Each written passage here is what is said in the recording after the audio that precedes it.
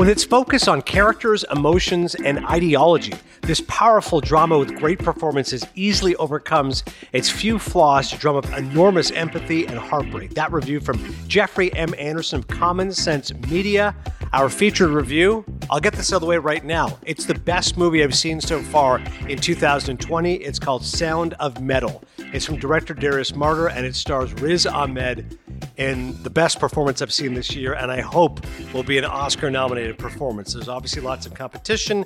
Chadwick Boseman right now is a lead contender for Best Actor for Ma Rainey's Black Bottom. That's coming out later this month on Netflix. Anthony Hopkins, big-time Oscar buzz for a movie called The Father.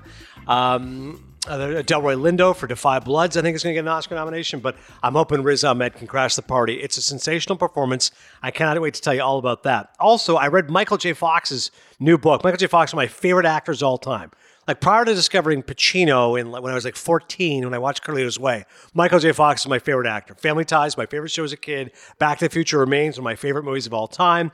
And so I had to read Michael J. Fox's new book. It's excellent. It's called No Time Like the Future. An Optimist Considers Mortality. And plus, great little twin bill I was sucked into on TCM. Shout out to my other buddy, Mank. Not Mank, the one you're watching on Netflix, but Ben Mankiewicz, of course, the host of TCM. They had a good little double bill. It was like midnight on a Friday. It was What She Said, which is a documentary about Pauline Kael, the legendary film critic. That came out 2 years ago. And then For the Love of Movies, the story of American film criticism. Great documentary from like 2009. And it's got lots of great voices, film critics that I love. I mean, it's definitely up my alley. And Joe could not be more fired up to talk about A Recipe for Seduction, a Lifetime movie review starring Mario Lopez as hyped up. We've also got some news. Denis Villeneuve is absolutely furious. There's news involving Pinocchio and Tom Hanks, Michael Douglas playing Ronald Reagan, Ben Affleck starring in a movie. I mean, there's lots of going on here. Plus, you can always hit us up on Cinephile. Please go to Apple Podcasts where you can subscribe, rate, and review. That's how we keep the podcast going. And you can always actually hit me up personally on Twitter at Adnan S. Verk or at Cinephile Pod and let us know what you think of the pod and where you'd like things to improve and so on and so forth. D Black 519, 100% with Joe. I agree 100% with Joe. Mindhunter is an amazing show. I'm probably going to go back and watch the 2 seasons again. They were that good. I was curious what your thoughts on the Will Smith movie Enemy of the State was. Just rewatched it over the weekend, forgot all the stars and how good it was. Dan Stanzik, former producer of Cinephile, is a gigantic Enemy of the State fan. I don't remember really anything about it. So, Joe, do you have any thoughts on Enemy of the State? None off the top of my head. I've actually never seen Enemy of the State, but I feel like that's a blind spot for my Will Smith catalog, so I got to go watch it now. All right, we'll get you an Enemy of the State review at some point. D Black 519, thank you for the review. Let's dive into Sound of Metal. Riz Ahmed burst onto the scene with The Night Of, which was an incredibly powerful limited series on HBO about a guy wrongfully accused and then having to deal with the prison system being bereft of any real support except for an attorney with a terrible foot problem in John Turturro. Originally, James Gandolfini was going to bring it to the screen. Had a couple of really great heavyweight writers. Steve Zalian, who wrote Schindler's List, and Richard Price, who I love, wrote Clockers. Both those guys were responsible for the miniseries, and Riz Ahmed was amazing. That was, like I said, his coming out party in terms of a major performance. He's then had other roles since then. Actually took a little bit of a break from acting. He's starting to get burnt out a little bit. And now he's back with a project he really cares about. We are hoping to get him at some point here on Cinephile. And like I said off the top, it's my favorite movie so far of the year. And I hope and I pray he gets a Best Actor nomination. It's called Sound of Metal. And it's about a heavy metal drummer's life thrown into free fall when he begins to lose his hearing. He's totally immersive in the role, first of all, like most heavy metal guys. Shirt off, plays the drums, just sweat everywhere. He dyes his hair blonde. I mean, you can totally believe him. I mean, Riz is a British guy who's of Pakistani descent, as I am, and he's actually a rapper. Here, you can completely buy him as an all-American guy who loves some heavy metal. Like, you just imagine this guy listening to Motorhead. He's got a relationship with Olivia Cook. She plays Lou. That's the lead singer and his romantic love interest. And I love the fact that very early in the movie, we're thrust into this world. You know, it's just bam.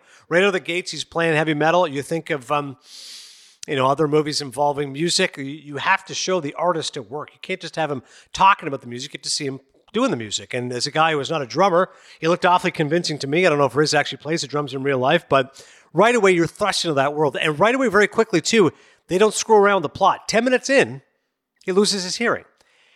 And it comes in a very discomforting manner. He's just having a conversation. All of a sudden, he's having trouble hearing. And he's like, I'm not sure what's going on right now. Naturally starts freaking out. Goes and visits a doctor. Doctor's like, okay, he has headphones on. He's like, I cranked this up as loud as I could, and you can barely hear me. So you've got like 28% hearing in your right ear, 24% in your left ear.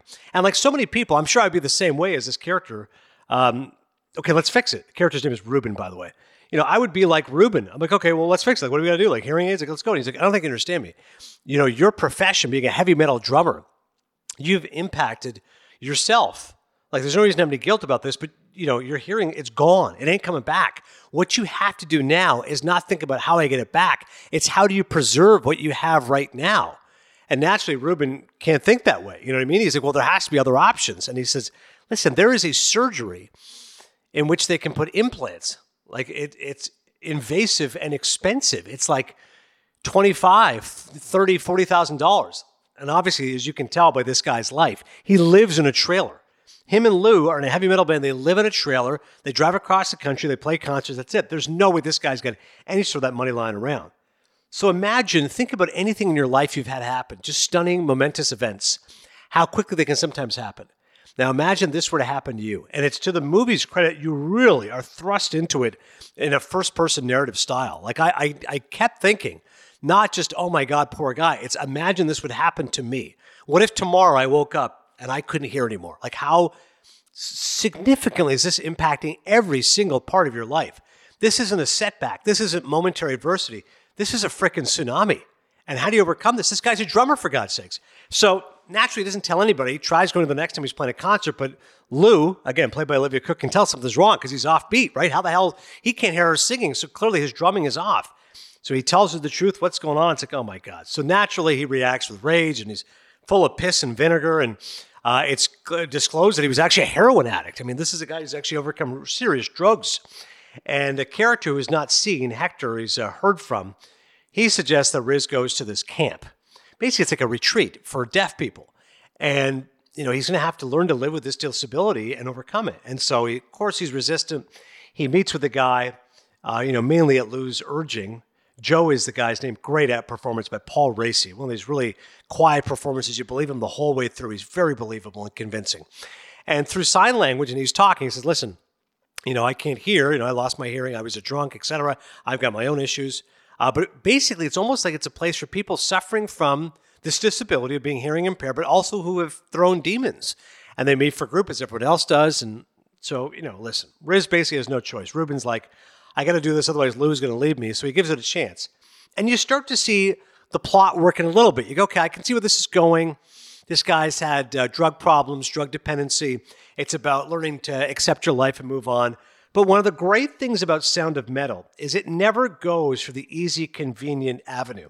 And I think a big part of this is because it truly is an independent film. Like I kept thinking, if this was one of these big budget movies, I know exactly where it'd be going. The score would be awfully cloying. You could see all the beats and where it's headed. But because it's an independent movie, it's got real edge to it. And there's no reason they're going to take any wrong turns. They're going to do this the right way. And it's a lot about empathy, and it's a tough watch. It's a sad watch. It's a depressing watch. But it's also invigorating because you see people working at the peak of their talents.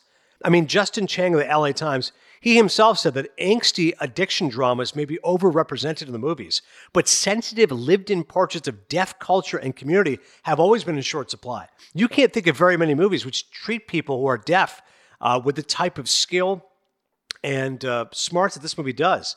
It is a profound movie which makes you realize you can't take anything for granted. And ultimately, it's Riz Ahmed's showcase. This movie is completely existing on his slight shoulders. You know what I mean? Unless he can carry this movie and make it completely believable, you're not going to buy it. And there's a scene where he's desperate for money. He realizes he can't take any more of this crap. You know what? I'm just going to sell the RV. I'm going to get $25,000. I'm going to get this surgery done. I want to go back to my life. Right? I want my old life back. I don't give a crap anymore. I'm going to get my old life back, and I'll figure it out. And you could see the desperation in his voice, even as he's trying to bargain with this guy. And then he says, I can't hear anything. I'm deaf. Like, write it down. Like, how many times am I going to tell you? And, like, you don't realize how often this has impacted him and just the sadness of it. And as far as the directing is concerned, there's a real kind of naturalistic sense to it. You feel like you're a fly on the wall. And here's the other part of it. Riz obviously deserves a Best Actor Academy Award nomination. But the sound design of this movie, I've been talking a lot about sound here lately in Cinephile. I told you on Mank, I thought the sound was incredible because it sounded like a 1930s movie. Well, the way this movie uses sound, when he first starts to lose his hearing, rather abruptly, to moments where he can hear a little bit of it, to when he, does the surgery and it's like it's muffled and stuff. I mean, it's incredibly stylish in which they use that, the use of that sound. I mean, it's you think all of a sudden you can magically hear, but it's this muffled kind of distorted noise. And it's an amazing performance. It's amazing sound design. It's very innovative. It's a very impactful drama. And it makes you think about not only ego and about musicians, but also people suffering with disability. And it's a really great script by Martyr, his brother Abraham as well. I don't know their backstory to this, but they clearly are guys that know this terrain. So Sound of Metal is a movie that I cannot recommend enough. I'm giving it 4 Maple Leafs. We've still got a few weeks to go here. And yes, the screeners are going to start coming. I'm well aware of the big Oscar heavyweights I haven't seen yet. Nomadland, starring Frances McDormand and David Strathairn. One Night in Miami, I cannot wait to see. There's also some other works of his. Ma Rainey's Black Bottom, I mentioned off the top, Bozeman. Like, those are 3 big-time movies I can't wait to see. But I'm telling you right now, as I sit here middle of December, Sound of Metal is the best movie I've seen so far. It's essential viewing. It's beautiful, and it's profound, and it's cathartic. It's available on Amazon Prime. I encourage all of you to watch it. Joe, I know I haven't seen it yet, but seriously, you got to watch this movie. You're going to love it. Oh boy, as a sound nerd and a drummer, I'm all about this. I can't wait to see this. Real quick, I was reading a review, and it turns out he is doing all the drumming, and that those club scenes where they're playing in front of an audience is an actual crowd, and they're playing an actual gig. I guess that was really important to the director. So Riz Ahmed spent 7 months practicing several hours a day to learn the drums for this role. But your praise, Adnan, you're really high on the movie The Climb, and so to hear you say that this is better than The Climb or on par with it, it must be pretty good. Oh, no question about it. I mean, The Climb is definitely my top 5 movies of the year. It might be the number 2 movie of the year. You're right, the way I was talking about it. I would go Sound of Metal and The Climb right now as far as 1, 2. I got Borat 2 very high on my list. Don't forget about that. But yeah, dude, I cannot wait for you to see it. Like you said, as a sound design guy and a drummer, I mean, you're definitely going to appreciate this movie. Yeah, like I said, it's just very, very powerful.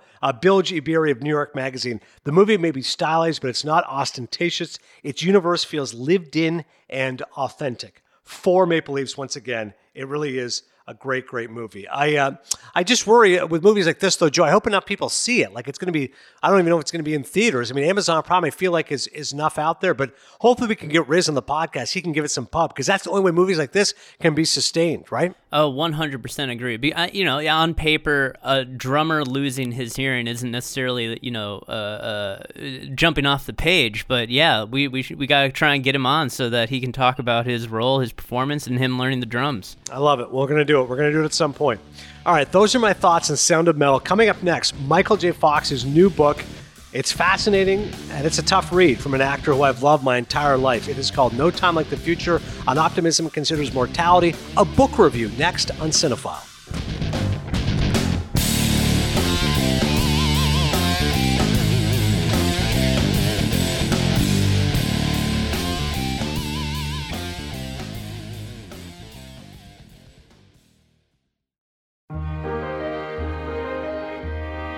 Meantime, I want to do a quick book review here. Michael J. Fox's new book. It's called No Time Like the Future, An Optimist Considers Mortality. Now, I've read Michael J. Fox's other work, and Lucky Man is a real tribute to optimism. And what was remarkable about that book is you're reading it thinking, this guy's suffering from Parkinson's. He has this awful pain. He takes these medications, hourly, seemingly all the time. His entire life has been transformed. The gift that he has of acting has been permanently altered, and yet he has such optimism, and he's so grateful for what he has. It's amazing. So what's jarring about this book is even the future is much more grim now for Michael J. Fox. And that's where the title comes from. No Time Like the Future, An Optimist Considers Mortality. And it's a tough read because basically what he says is, maybe I was wrong to be so optimistic. Maybe I was incorrect in giving this perception of my life being so charmed. Maybe people who are suffering from PD, Parkinson's disease, don't want to hear about all my optimism, and they want people to realize how much sadness I have and how tough it is. So this is a tough read. I mean, there's no stories here but him and Dr. Emmett Brown in Back to the Future that he may not have told over the years. Nothing about Mike Flaherty in Spin City. It's mainly about the challenges he's had these last 5 or 6 years. He had a spinal tumor removed, which is a big part of the book. They go into detail how the doctor says, like, he assembles literally the best of the best when it comes to people who can help him, and says to Michael, he says, it's like fantasy football. I've got the best guys all here to do this. And actually says with a bit of wry humor, like, I don't want to be the one be known as the guy who paralyzed Michael J. Fox. But yes, that is what could happen. Or there could be paralysis. You've got to be super careful with this. They're super careful. They remove the tumor, but then he said, listen, you can't fall. And Michael J. Fox, the way he describes this book, he goes, he falls all the time. Like, it's part of Parkinson's. People often think about the tremors naturally. You think of, Muhammad Ali, or maybe someone you know in your family, or just a loved one who has Parkinson's. But he says it's much, much more than that. Oftentimes, it's about balance and coordination. And even now, a lot of his life is in a wheelchair. And he said, people think, I can't walk. He said, no, it's not that I can't walk. It's that I can't walk very fast, and I have struggles with balance, and I fall a lot. So I take the wheelchair, but then, like, when I go to the airport, I'm like, no, I can actually get up and go through the screen. People think it's like a miracle. Oh my God, he walks. Michael J. Fox can walk again. He goes, but it's not about that. It's about, like I said, moving faster, moving the right way. And he describes in vivid detail. He comes off this surgery, and for months he's doing okay. He's with his wife, Tracy Pollan. He's got 4 kids. His son, Sam's like 30. He's got twin daughters. His youngest daughter's like 18. And he feels like he's pretty good. And then the first time he's on his own, he's a little too confident, and he ends up falling and he breaks his arm. And like, it's just a brutal story. The way he describes it in visceral detail, scorching pain, searing pain. He's going to call his assistant, get him to the hospital. And they're like, oh my God, like, thank God the spine was not impacted, but this is now making surgery, very, very much more challenging. And then the rehab is just much more than that. So I wish it was a more upbeat book, but I think Michael J. Fox clearly in this book did not want to do that. You know what I mean? His previous books were best-selling memoirs. Lucky Man, also Always Looking Up. They really had what I think has become his signature optimism. This is different. This isn't pessimism, but it's realism. And he says that. He goes, maybe, you know what? It's okay to be optimistic. You got to be realistic too. You got to tell people what your life is like. And yes, I've raised a ton of money for Parkinson's. We're not going to get a cure in my lifetime. Acting is done for me. He talks about the last couple of shows he did, Designated Survivor with Kiefer Sutherland, which is a reunion. They did Bright Lights, Big City together. He goes, I love Kiefer. But he's very quick with his line readings. He doesn't want to have much breaths. And he goes, before I could read Family Times, I could memorize the whole thing. He goes, now it's hard. My brain's having trouble on a cognitive level remembering my lines. I had to keep pausing and saying line. It was embarrassing. I had to ask the script supervisor. I know the editor will fix it. They'll protect me in post. But he did 5 episodes and he goes, okay, I think I'm done. The Good Wife, which was a big part of his second act, he played Lewis Canning, which is a show I didn't watch, but I always heard people say, oh, you love Michael J. Fox? Oh, you'd love the show. He's great on that show. Juliana Margulies. Love her, by the way, Juliana Skiff from The Sopranos. And he said, The Good Wife was an amazing experience. It really did give me a lot more life. He said, but The Good Fight, which I believe was CBS All Access, smaller budget, much quicker. And again, he couldn't keep up with the pace. He said, I'm at the point now, I'm almost 60 years old. I can't do a 12-hour day on set. Between the Parkinson's, the spinal tumor, the broken arm, the medication he's going to be on, he said it's just much too much. He does talk about, for a couple of pages that he didn't enjoy, his performance on Rescue Me, for which he won an Emmy. He was hysterical playing Dwight. And Dennis Leary, who's a longtime fan, said, I wrote this role for you. And he said, Dennis, I've got Parkinson's. I can never stay still. This guy is in a wheelchair. And Dennis goes, yeah, well, you'll figure it out. Amazing. He writes it's the hardest thing for this guy to do is to stay still. And somehow Dennis Leary's like, you can do it.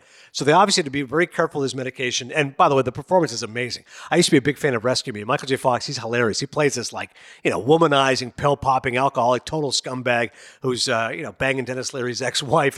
Hilarious in the show. And he won an Emmy for that performance.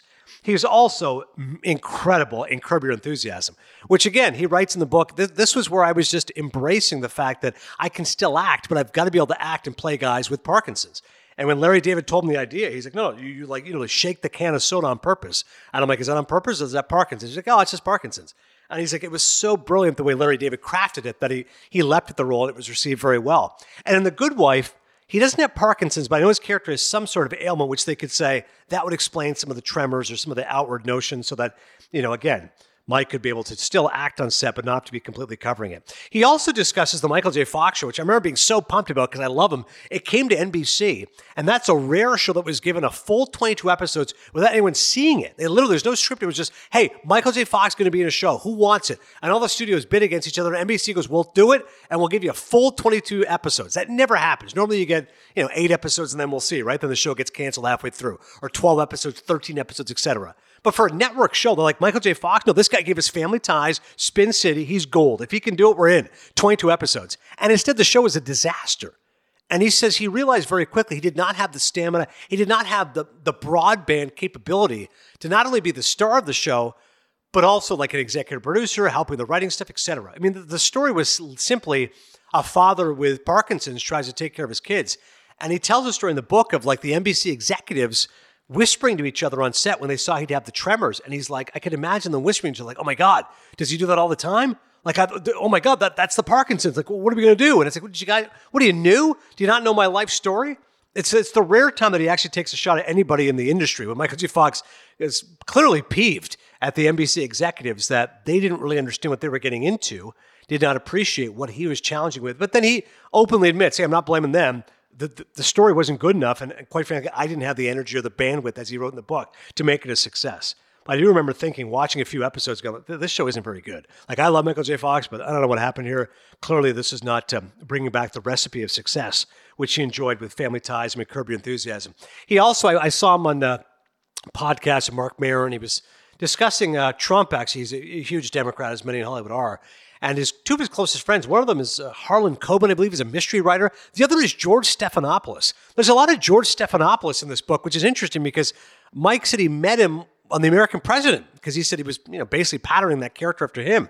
He said along with a lack of height, he was kind of channeling George Stephanopoulos in the Rob Reiner movie. And Michael J. Fox, by the way, is great in that movie. Michael Douglas and Annette Bening. He's playing like a Stephanopoulos type guy. But proof that the Fox is always up for a challenge, he took up golf. This is well after he had Parkinson's, so maybe 10 years in. Like, he was diagnosed with Parkinson's at 29. At like 40, he was like, I'm going to take up golf. And one of his best golfing buddies are George Stephanopoulos and Harlan Coben. So there's a lot of George Stephanopoulos in the book if you're a political junkie. So Mike's talking with, he'll talk politics often with George after he finishes Good Morning America. He comes over, they play cards together, they watch golf together. They love golf. I did not realize Michael J. Fox is a huge golf guy. But now again, the book gets sad towards the end. Hey, my golf days are done. I realize now I've had too many surgeries. I can't keep this up. But I'm grateful for it. Just like with acting. Hey, my acting career is over. I'm grateful it lasted as long as it did. I'm grateful I had a second act. For golf, hey, I sucked at it, but I really loved doing it. I enjoyed spending time with my buddies. I golf with Cam Neely, his dear friend of the Boston Bruins, former NHL player.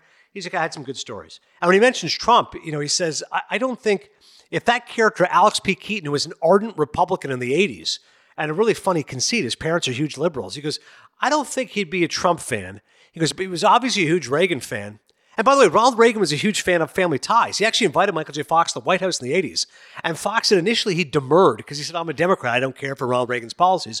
But as funny as it sounds now, he said, well, I respected the office. So I said, okay, I'll go and do it. I actually had a good time. He said later Reagan wanted to do a cameo on Family Ties, but Michael J. Fox and Gary David Goldberg agreed, hey, you can do it. Here's the condition. Monday, you got to come to the read-through. Tuesday, we got to run lines. Wednesday, you go to the rehearsal. Thursday, camera blocking. Friday, live before a studio audience. If you do all that stuff, then you can do it. And of course, the president, Ronald Reagan, said, I think I'm good with that. But interesting just getting his political insights. His son Sam is even more left than he says he is. So this is the life now, Michael J. Fox. He also says he got sucked into a lot of TV while doing rehab, watched a lot of game shows, which he said was a lot of fun to watch for some reason. He did think about himself, that with Family Ties, he goes, I'm going to live in reruns. I'm going to live long past my own expiration date. So that's kind of interesting, the way his own life is, and how he has that perspective on it.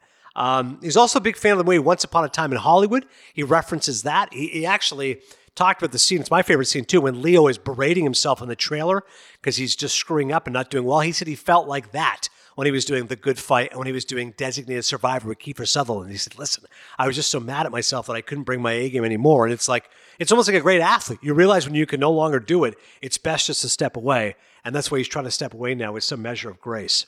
So, as he said, his challenge is trying to walk again, overcoming these falls, get out of the lemonade business altogether. He's very articulate, too. He did not physically write it. He was dictating it to, I believe, his assistant Nina and somebody else who was writing the book with him. But God, he's got an excellent vocabulary. I'm reading this book on Michael J. Fox dropped out of school in grade 11 in Burnaby, BC, and just went to Hollywood to become an actor. His dad died at 61. Dad was chronically overweight, type 2 diabetes. His dad never got to see the overwhelming success he had. I think he saw what he did in Family Ties and Back to the Future, but he never really got to see his son's full career. But Michael J. Fox's mom is still alive, living in quarantine in BC. One of his brothers lives in British Columbia, close to mom. He's got, I believe, 2 sisters. One of their siblings passed away, so I think he came from a family of 5. So he's still got 3 of his siblings. He still went on a golfing trip a year ago. So it's really interesting, reading about his life, thinking about his life. A lot of great movies along the way. I focus on the big ones, but I love him in Casualties of War. A lot of other movies he said he made just because he was worried about Parkinson's. He wanted to just make as many movies as he could. Life with Mikey, Doc Hollywood, that kind of stuff. But it's a remarkable career, and I give him honesty for the book because he does not shy away from the fact that in the past, maybe he was looking at life through rose-colored glasses. Maybe he was wrong a little bit, but life is still something to be embraced, and his wife sounds unbelievable. Tracy Pollan sounds like one of the great wives of all time. She's so supportive. She's so loving. He's obviously got great kids. So Michael J. Fox's book, if you want to check it out, I read it in 10 days for my local Barnes & Noble. No Time Like the Future, An Optimist Considers Mortality. Joe? I'm glad he wrote this book. My best friend growing up, Adnan, his father passed away from complications from Parkinson's, and he got to a point where, what you're alluding to in the book of how debilitating it actually is. And for him, he had his license taken away after he lost motor functions and totaled his car. And so it's such a gradual thing, and I like how he's being realist about it. It's something that people need to know and understand. So I can't wait to check out this book. Yeah, and he says it's not the Parkinson's that gets you. It's always something else. He's like, for example, Parkinson's causes a real problem now with eating, with swallowing. So, that could be one way that you could die. You literally can't get enough food in your system. If you get pneumonia and you have Parkinson's, if you're at the advanced stages, you're in real trouble because your body can't fight back against that. So I'm sure that your best friend realized that, at the same time with his dad. It was like, listen, it's not going to be the Parkinson's that gets you. It's the fact that it is a degenerative disease and everything is slowly colliding together to kind of bring it down, which is just heartbreaking. All right, one more review. For the Love of Movies, the story of American film criticism, directed by Boston Phoenix critic Gerald Peary. I love this movie. As a guy who always dreamed of being a film critic, I always said if I couldn't be a sportscaster, I wanted to be a film critic. And now I get to do this podcast with Joe. And thanks to ESPN for first starting it. And thanks to Cadence 13 for continuing it. We're almost at 160 episodes. And watching this, I was geeking out big time because it was all of my favorite film critics. It was Roger Ebert and Owen Gleiberman and Lucia Schwartzman of Entertainment Weekly, Kenneth Turan of the LA Times, A.O. Scott of the New York Times, Elvis Mitchell, who I love, a former New York film critic, Jamie Bernard, New York Daily News. I mean, it was all of them. Again, these are like the who's who of great critics. And it was amazing because they talked about the history of film criticism. Like the stuff that I found less interesting is the way that film critics have changed today. A lot of newspapers are getting rid of film critics, right? Why do we even need to have critics, some snooty 60-year-old giving their pompous opinions? Now a lot of people online, now the rise of Rotten Tomatoes, naturally people just look at the Rotten Tomato ranking and say, okay, good, rather than actually going to the top critics, reading the reviews as I do. Harry Knowles is a guy who's been very big lately. Ain't It Cool News, Karina Longworth. The whole point of how critics can sometimes be swayed by the studios, I thought was interesting. But really for me, what I found fascinating was the beginning of film criticism. Like, who was the first film critic? Like, it was amazing watching it. Back in the 1910, 1915, there was the first film critic ever. And he was reviewing the movie. He was talking about D.W. Griffith movies. And then later was actually collaborating with D.W. Griffith, co-wrote a script and actually was in one of the movies. That's amazing. Later on, the first truly great critic was James Agee, a guy who Richard Schickel of Time Magazine was talking about. Is a great, great writer. I believe he ended up dying in the war, so he's like, it's too bad because nobody could really see what a great writer he was. Bosley Crowther, very influential film critic, 20-plus years, New York Times. But he'd review movies from a moralistic perspective. Is this movie good for you? Does this movie have a good message? Which was interesting. He said so that he was often missing the point when it came to these great film noirs of the 40s and 50s. He would toss them aside because they didn't have a great moral purpose. Rather interesting way to review a movie. He was looking more at intent rather than the actual visceral reaction. And then, of course, you get the rave of Andrew Sarris and Pauline Kael, which in many ways I thought was the most fascinating part of the movie. Andrew Sarris, a brilliant film critic would look at movies by categorization. Okay, here's the best directors. Here's the best writers. Came up with the auteur theory, heavily influenced by the French film critics like Truffaut and Godard, et cetera, that, the auteur, that there's directors who really are the authors of their work. Hence the auteur theory. If you watch certain directors, you can really see their imprint, notably Hitchcock, Nicholas Ray, Wells, obviously. And then Pauline Kael comes out. She's from California, and she writes a scathing rebuke to the auteur theory, absolutely takes apart Andrew Sarris. And for years, they were like the two great film critics battling back and forth. Like before Siskel and Ebert were physically arguing with each other on the same set, for years, Kael and Sarris were doing it. And Sarris, unfortunately, Pauline Kael passed away, but Sarris is there talking about it, joking about it, saying, and she ripped me apart, that article, and we'd go back and forth a little bit, but mutual respect. We just look at movies different ways. Sarris liked categorizing things. Kael was more about just the emotion of it. How does it affect me spontaneously? And where I give Pauline Kael credit is she wrote a great review for Mean Streets, very, very famously. That movie did not do much box office, but she said when I saw it, it really was a triumph of personal independent filmmaking, and it marks the beginning of a signature voice in American filmmaking, and his name is Martin Scorsese. Like, she called it. Pauline Kael's like, yep, this guy's going to be a genius, and he was. And for somebody who discarded the auteur theory, she was a huge fan of one of Joe's favorites, Brian De Palma. Like, she was always championing De Palma. Like, when De Palma would get criticized for being, hackneyed or repetitive, too many homages to Hitchcock, Pauline Kael was like his biggest champion. She was also great to young critics like Owen Gleiberman of VW, Paul Schrader, the great screener, at one point was doing film criticism. Pauline Kael was very kind towards him, but it's almost like she would be kind to you, help you get a job, and then expect you to agree with her. Like there was times that they said she would reach out and go, listen, we've got to champion this movie, this writer, this director, like be with me. And it'd be like, well, I didn't like the movie. Well, no, we're going to do this. Come on. And so you had Andrew Sarris's group, the Sarrites, versus the Paulettes, and this little battle back and forth. Really, really fascinating. Then we get to the generation we know more of, which is Siskel and Ebert. They turned film criticism into something that was very popular on television. Obviously, 2 thumbs up, way up. Roger Ebert's video yearbooks are amazing. And then, like I said, more of the current generation. Then you've got, female critics, which is rare to see, the great female critics. Once you had Janet Maslin reviewing movies for one of the New York papers, along with Jimmy Bernard, New York Daily News, later on Lisa Schwartzbaum. Really, really cool. And they've got vignettes throughout the movie. Like, hey, as a film critic, do you have other friends? Like, is it mandatory that all your friends are movie geeks? And one of the critics is like, yes. Like, I made the mistake of marrying someone who was not in the movies. We got divorced. Doesn't work. But then Lisa Schwartzbaum laughed, goes, no, all of my friends I make sure are not movie people. I make sure that they're into books, or television or writing. We go on hikes together. And she goes, the best advice I have for a film critic is to not do what Tarantino did. Don't just work in a video store and watch a billion movies. Go out and experience life.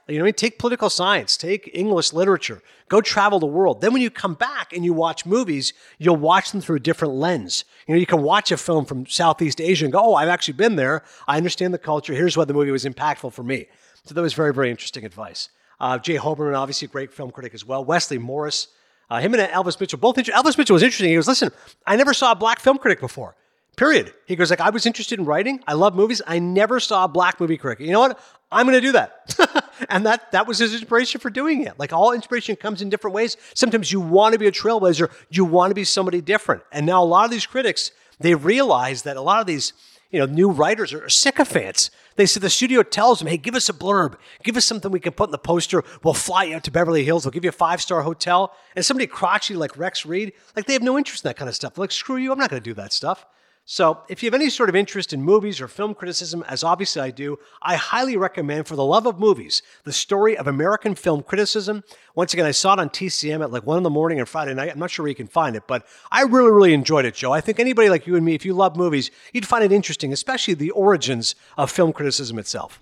Yeah, I was about to say, it's interesting hearing, because we all know the story and the evolution of film as a whole, the technology, the direction, all of that, but then to have this story of, how critics as a whole have evolved alongside filmmaking, it sounds fascinating, like a story that hasn't really been told before, but where do you see critics going now in the 21st century and moving forward? I know there's a lot of blogs, I know there's, the random person on the internet, people with Google review accounts, that kind of thing, but where do you personally see it? Yeah, that's where I think it gets interesting, Joe, is that, like you said, now it's almost been diluted. Like before, there was only like literally, there was one voice, Bosley Crowther. Then it was Saracen Kale. Then it was Siskel and Ebert. And now it's like, there's hundreds. Like, you literally, like, everyone's a critic. And it's like, I thought Richard Linklater made a great point. And he says, listen, I still love critics because I can read the first paragraph and I can tell, like, hey, does this person have movie knowledge? Do they go to film school? Do they understand formal techniques, etc.?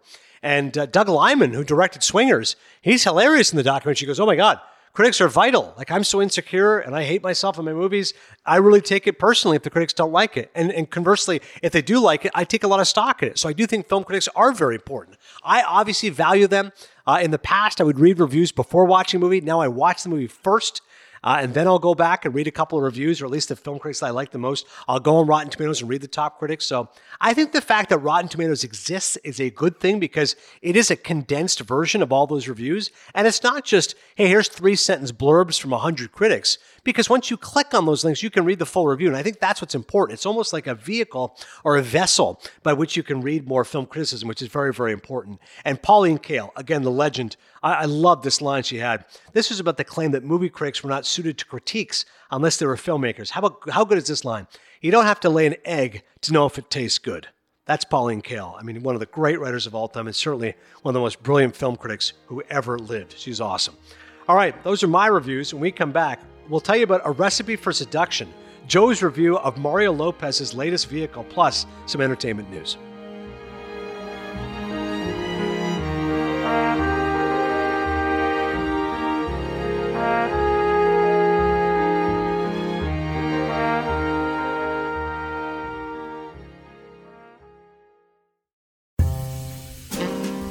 All right, Joe, your moment of truth. A Recipe for Seduction, a Lifetime movie review starring Mario Lopez as Colonel Harlan Sanders. A woman must choose between a handsome chef she met and a would-be husband chosen by her mother. Too good to be true, right?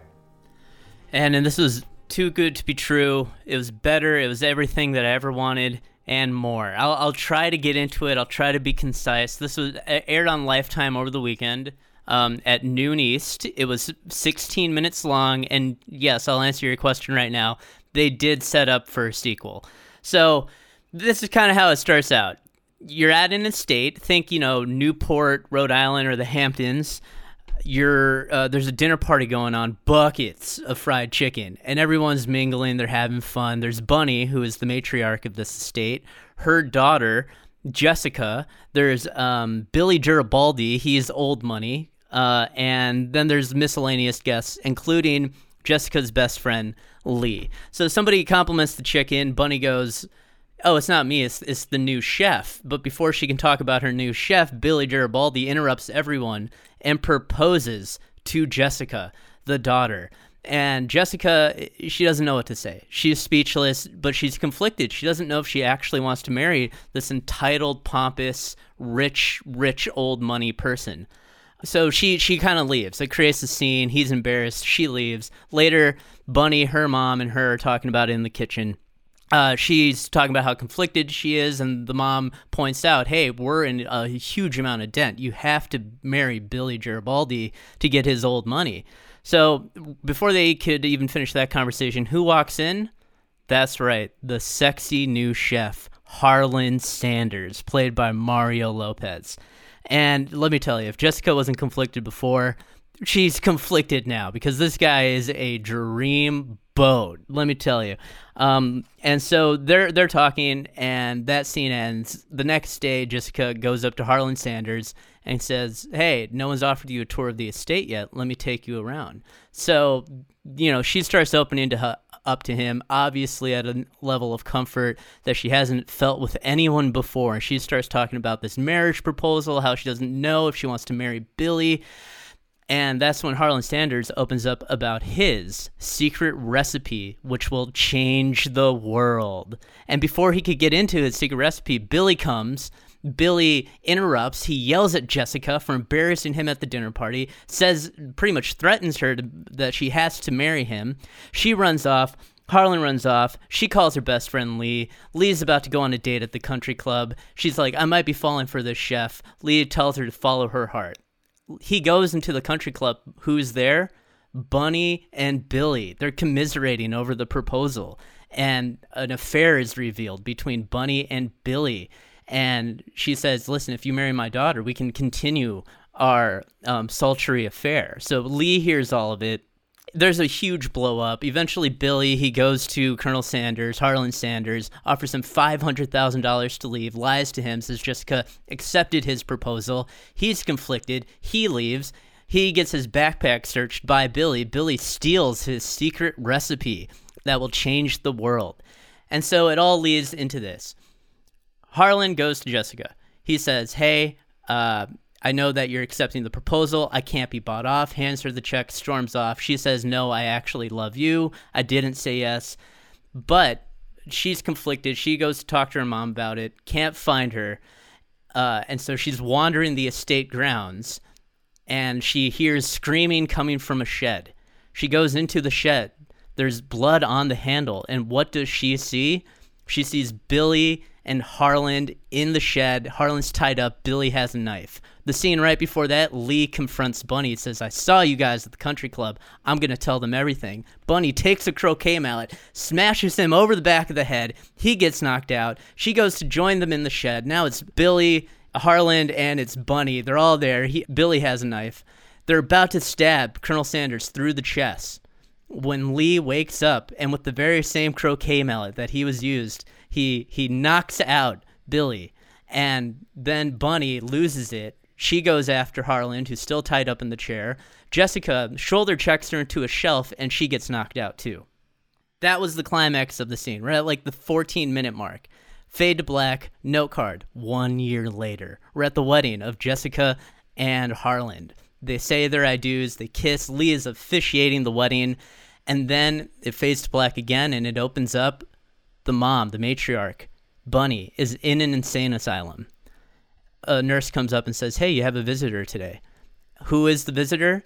Billy Garibaldi, old money. Billy Garibaldi's there. And these are the last lines of this first installment of A Recipe for Seduction. All he says is, hello, Bunny. She goes, well, and he goes, I found them. They stare at the camera, ending credits. That was A Recipe for Seduction, and I wrote down a line, Adnan, that I want to share with you. It's the best line from the entire thing, and it goes, Billy's yelling at Harlan, and he goes, beat it, Crouton, get back to the kitchen. Then Jessica leaves, and then Harlan goes, don't ever call me Crouton. And that's it. So there's a sequel apparently happening. I hope it happens next year. What are your thoughts? I love that you wrote down that line. Don't ever call me Crouton. It can be, if ever, one day you're going to write a best-selling book. That could be like a subheading. Don't ever call me Crouton. How many times is Mario Lopez shirtless? Because that's always my first question with him. You know what? He wasn't shirtless in this, but let's just say the shirt he was wearing, even though it was a button-up, still, didn't leave a lot to the imagination. It's really highlighting his guns. Clearly, he's been working out, but they're really playing with the salt and pepper aesthetic for his entire outfit. A lot of black and white going on. And how long was this piece of work? It was 16 minutes and 8 seconds. I love that there's future installments coming. The fact that this is actually a thing and that there's more coming up, it's just fantastic news. It was really something that 2020 has been dark and hard for so many people, but this was really a ray of sunshine to close out the year that I think we all could use, watch. It's streaming for free on the Lifetime website. I encourage everyone to go check it out. All right, The Handsome Chef with his plucky heiress. We look forward to that. Thank you for the guest review, Joe. More people pissed off about Warner Brothers and HBO Max, not just Christopher Nolan. How about Denis Villeneuve? Love him. Canadian director, and he's pissed. Much like his fellow Warner Brothers auteur, Christopher Nolan not happy with the decision to send the studio's entire slate of Warner Brothers simultaneously theatrical and streaming debuts. Villeneuve has a pretty valid reason for his angry and heartfelt reaction. Writing his reaction for Variety, Villeneuve laid out an impassioned defense for his very strong feelings about the fate of his legendary co-produced epic, meant to be the start of a franchise adapting the epic of Frank Herbert's classic sci-fi series to life. Dune is one of many films that will be on HBO Max for a month while also being in theaters. And that potential damage to the box office picture feels like a slap in the face, which got these remarks from Villeneuve. Dune is by far the best movie I've ever made. My team and I devoted more than 3 years of our lives to make it a unique, big screen experience. Our movie's image and sound were meticulously designed to be seen in theaters. Warner Brothers' decision means Dune won't have the chance to perform financially in order to be viable, and piracy will ultimately triumph. Warner Brothers might just have killed the Dune franchise. As it stands, Dune will be in theaters and on HBO Max starting October 1st, 2021. He's pretty pissed, Joe. I wouldn't be surprised. I mean, listen, this is quite the backlash you're facing Warner Brothers. Maybe some of these movies will say, you know what, it'll be theatrical only. I don't know. I don't know where we're going to be as a country a year from now, October 1st, 2021, right? Yeah, and I wonder if this deal is completely set in stone, or when this movie is supposed to come out, if it can just be released into cinemas. But yeah, rightfully so. I guess if you spend years of your life crafting something together, only for it to be just kind of put out there, you would be kind of mad too, right? Absolutely. 3 years of his life. He had Timothée Chalamet. I mean, the trailers alone look fantastic. So, God, I just can't believe I have to wait till October to go see it. More news to pass along. Disney is sending 2 key films to Disney+. Pinocchio with Tom Hanks. Hope it's better than the Benigni version. And Peter Pan and Wendy, skipping their planned theatrical releases. They'll instead debut on the streaming service. The announcement came during the company's Disney Investor Day 2020 presentation. Robert Zemeckis will direct the live-action adaptation of the 1940 Disney classic Pinocchio, whereas Peter Pan and Wendy, that's going to star Jude Law as Captain Hook. The decision to send multiple films straight to streaming follows Warner Brothers' shocking decision to put its entire 2021 slate, including Matrix 4, Suicide Squad, the aforementioned Dune, and In the Heights to HBO Max, the same day that they'll be released in theaters. Disney's made several bold moves among the pandemic, such as debuting Pixar's Soul to Disney Plus for no extra fee, as well as Mulan for $30 on top of the monthly subscription fee. Tom Hanks' Pinocchio. You fired up for this one, Joe, or what? Oh, yeah. I'm so excited for this. This is the second movie this year that's now going straight to streaming, the first being Greyhound, but I'm really into it. And Robert Zemeckis directing a Peter Pan movie. Sign me up. Yeah, in many ways. He was always like a young Spielberg. Spielberg, of course, made Hook, which got mixed reviews, so we'll see if Zemeckis has the killer touch. Also, this from Paramount Television Studios, they've locked up Michael Douglas and Christoph Waltz, Reagan and Gorbachev. Limited series that James Foley will direct. I love James Foley because he directed Glengarry Glen Ross. Just imagine Douglas as Ronnie and Waltz with Gorbachev. I mean, he's got the red birthmark on his head. I mean, this is going to be unbelievable. This is an adaptation of Reagan at Reykjavik, 48 hours that ended the Cold War. Dramatic account of the 1986 Reagan-Gorbachev summit in Iceland. I mean, if this has shades of Frost Nixon, I cannot wait to see it. Michael Douglas is a president. I mean, I already mentioned the American president. Something about Douglas seems presidential, but if Waltz can knock out Gorbachev, who is obviously balder and fatter than Christoph Waltz, that's the performance I'm looking forward to. Glasnost, Perestroika, am I right? Yeah, knowing Christoph Waltz, too, he's already completely fluent in Russian for some reason, you know what I mean? I think he's going to kill this movie and just slay. He's so good with accents generally, so I think he'll be able to pull it off. Yeah, A Weekend That Changed the World, a series providing an honest, up-close portrait of Reagan at one of his finest and most challenging moments. Finally, one more bit of news. Ben Affleck is going to star with George Clooney directing. Oh, I love this matchup. Affleck in negotiations to star in Amazon Studios' adaptation of The Tender Bar with George Clooney directing. They've been trying to work together for years. Clooney's setting this up as his next directing job. Affleck high on his list. It's a coming-of-age tale. Grant Heslov, who's Clooney's boy, that'll be his producing partner. Unknown whether or not Clooney will also appear in the film, but with every film that he directs, there's always an option that he could be in there. It's based on the J.R. Moringer memoir about growing up in Long Island, seeking out father figures among the patrons at his uncle's bar. Originally, it was going to be Ted Melfi directing, then he couldn't do it. Sony put the film in a turnaround, so Amazon grabbed it. So The Tender Bar, if you know the book, you'll be excited the fact it's going to be made a movie. Clooney directing, Affleck starring. That's some star power, right? Two A-listers right there. I know they were trying to work together. Did you watch Catch-22 at all? The George Clooney miniseries? I did not. I love Clooney. I heard mixed reviews on it. Did you see it? I watched the first episode. I liked it. I do like the book, but I'm going to explore the rest of it. But I'm excited. He seems to be getting better with every project he works on. Yeah, Clooney, obviously one of the all-time greats. All right, there's some news to pass along. Coming up next, some Mount Rushmore band and musician movies. Don't go anywhere.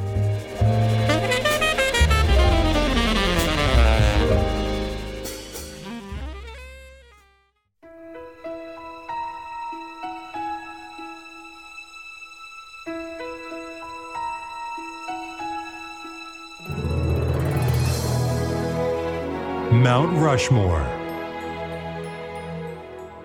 We're going to close up shop here, the Mount Rushmore of bands and musician movies. This is inspired by Sound of Metal, which it should be clear if this was if this was available, this would be on my Mount Rushmore. That's how great a film it is, how much I love this movie. But for other options, I got to give some love to Whiplash. J.K. Simmons won an Academy Award. Am I rushing or dragging? This announced Damien Chazelle's arrival as a filmmaker to be reckoned with. Miles Teller, huge Philadelphia Eagles fan. He's terrific in the movie. Whiplash, an excellent indie movie. Came out 6 years ago. And like I said, once Simmons an Oscar, and the guy's been a long time great character actor. Loved him in Oz. Also, what's love got to do with it? Two tremendous performances from Angela Bassett and Lawrence Fishburne. Tina Turner and Ike Turner, excellent musical biopic, 1993. Speaking of musical biopics, we keep it rolling with Walk the Line. Joaquin Phoenix, I have trashed Joker many a time, but I loved his performance as Johnny Cash. I appreciate the fact he had his darkness, his brooding, and he also sang all that music. He sang Ring of Fire and Walk the Line, which I think takes a lot of guts. Jimmy Fox got lots of props for Ray, didn't actually sing the music. He was lip-syncing. Joaquin Phoenix actually sang the music, and incredible chemistry with Reese Witherspoon, who deservedly won an Oscar, channeling June Carter Cash. And last up, La Bamba. It's the first movie I ever got choked up at. I remember watching it as a 9-year-old. Came out in 1987. Lou Diamond Phillips is unforgettable as Richie Valens. Esai Morales, fantastic as Bob. He was actually one of the few things I liked about Ozark. He was in the first season. I love Esai Morales playing Bob. Heartbreaking movie. Buddy Holly's great in it as well. La Bamba, amazing movie, but a great Mexican artist. Richie Valens is the guy gone too soon. So those are my four. Whiplash, What's Love Got to Do with It, Walk the Line, and La Bamba. Honorable mentions, great comedy from Christopher Guest, A Mighty Wind. I did mention Ray, Love and Mercy. I really enjoyed the performances of Dano and John Cusack, Brian Wilson film. Giamatti's terrific as the villain. Obviously, Spinal Tap, iconic comedy. Dreamgirls, love Beyonce, great Motown music. Jennifer Hudson won an Oscar. And also Bird, just because I love Clint Eastwood's film about Charlie Parker. Forrest Whitaker playing Bird, obviously one of the great jazz giants of all time. Bird would probably be my first one on the outside looking in. But there's my Rushmore. Joe? I like that list. First off, I'm going to agree with you on Whiplash. Grew up playing the drums, and it's a movie that really hit me hard when it came out. The only unrealistic scene about the movie is when he's dipping his fingers, because they're so bloody, because he's been practicing so hard, into like a bowl of ice. That doesn't really happen. You talk to any drummer, that's not really a thing. But I will do Whiplash. I'll back you up with Spinal Tap, one of the great mockumentaries of all time. I'm gonna go with That Thing You Do. Tom Hanks, following the band rise, 1960s pop rock music. And then my last one will be 1984, Amadeus, which is, what can I say about that hasn't already been said? Well, a ton of Oscars, but I will give a shout out, honorable mention to both Velvet Goldmine, fantastic movie from 1998, and also School of Rock, which when I was a kid, I really gravitated towards. So my four are That Thing You Do, Amadeus, Whiplash, and This Is Spinal Tap. Yeah, that's right. School of Rock. Richard Linklater, one of the rare movies that he made that were in a more commercial vein. Jack Black was in that movie. Velvet Goldmine, I could definitely see you enjoying, knowing your taste in music. And Amadeus, I gotta watch it again. Rogalski's a huge fan. I'm surprised he hasn't discussed it on Rag's Time. But F. Murray Abraham playing Salieri, and obviously Tom Hulce as Mozart. That was a juggernaut back in 1984. Good choices by you. All right, thank you once again for checking out Cinephile. Please go to Apple Podcasts, subscribe, rate, and review. Tell all your friends. Like I said, it's now screener season. So next week, I got a screener for a movie called Working Man, which I thought was excellent. We're going to try to get the director on the podcast. His name is Robert Jury. It's a new film starring Peter Garrity and two-time Academy Award nominee Talia Shire. Speaking of Talia Shire, she, of course, was Connie in the Godfather trilogy. Francis Ford Coppola, now with his new release, the new re-edited version of The Godfather Part 3. It is called The Death of Michael Corleone, Coda. It's on Amazon Prime for like $4. I'm probably going to go out and buy the DVD. So on the next Cinephile, hopefully we'll hear from Robert Jury, his new film, Working Man, and also a review of the new re-edited, revised Godfather Part 3. Thanks once again to my man Joe, who's doing this remotely in the Twin Cities, and thanks to all of you for listening. Thank you for supporting Cinephile, and I'll see you at the movies.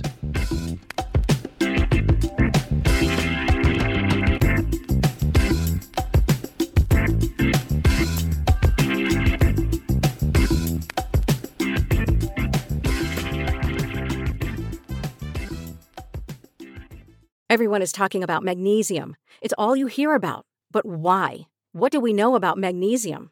Well, magnesium is the number one mineral that 75% of Americans are deficient in. If you are a woman over 35, magnesium will help you rediscover balance, energy, and vitality. Magnesium supports more than 300 enzymatic reactions in your body, including those involved in hormonal balance.